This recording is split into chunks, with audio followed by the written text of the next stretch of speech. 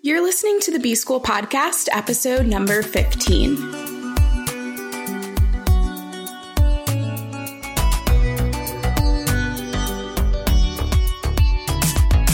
Welcome to the B School Podcast. I'm your host, Taylor Elise Morrison, and I'm sharing my journey of learning, unlearning, and growth in the hopes that you can do the same. Today, I am so excited because I have my first guest on the podcast.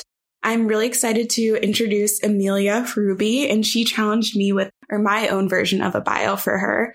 So if I had to introduce Amelia, I would say that she's a woman who has taught me so much about what it means to be a feminist. She's doing so many rad projects. She wrote 50 Feminist Mantras. She's currently working on a podcast project called 50 Feminist States, which you really need to listen to. It's one of my favorites. Also, she is getting her PhD, has a really cute cat, and is just an amazing woman. I will go ahead and bring her on so you guys can actually get to hear her speak. And Amelia, I wanted to start by just asking you about how you decide to start and end projects. That's a big lesson that I've learned from you. That's part of why this podcast is only slated to last a year. So can you tell us a little bit more about that? Yeah. Thanks so much for having me, Taylor. It's super exciting to be on the B School Podcast. It's become one of my favorites to hear every morning.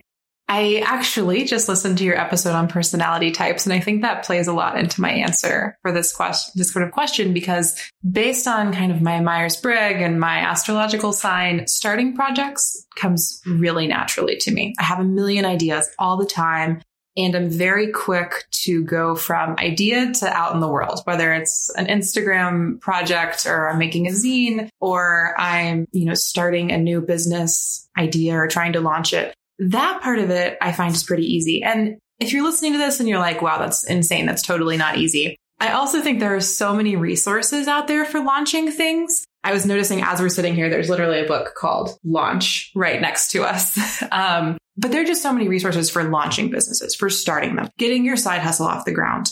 But I think there are so few resources for ending something, for learning how to bring a project or a part of yourself or relationship to a close with grace and feeling good about that decision.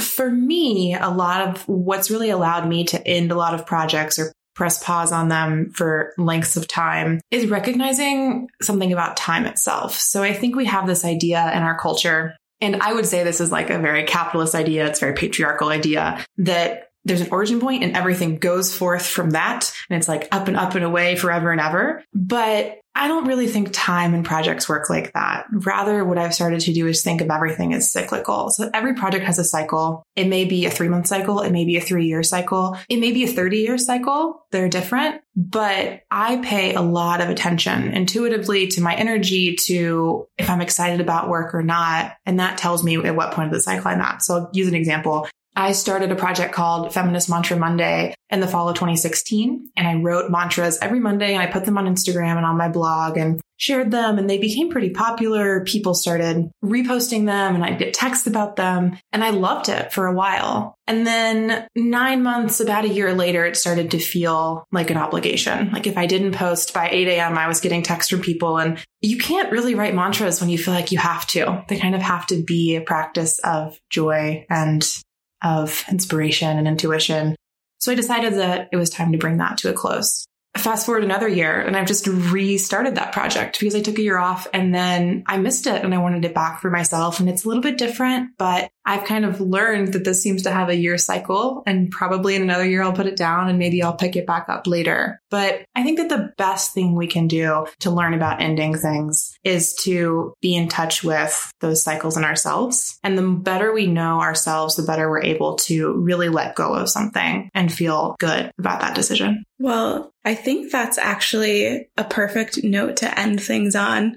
Thank you so much for sharing a little piece of your story and giving us a sneak peek into how you've built these projects and also learned how to step away. If people want to keep up with you and follow along with Feminist Mantra Mondays, where can they find you? They can find me on Instagram at Lady Amelia with 2 A's at the end. So that's at Lady AMELIAA. You can also find me at ameliaruby.com, and you can listen to the 50 Feminist States podcast on iTunes, Stitcher, anywhere where you can find B School. Awesome. Well, thank you so much for joining the show and for being the first interview. Thanks, Taylor. This podcast is powered in part by Teachino. They're an awesome woman-owned company that makes herbal roasted teas. I just had their dandelion red chai earlier today, and it was incredible. If you want to try it for yourself, head over to taylorelise.com/tea. That's TEA. Thanks to Andres Rodriguez for the intro and outro music. You can keep in touch with me on Instagram at Taylor Elise Morrison. Elise is ELYSE. And check out the resources on my website at taylorelise.com.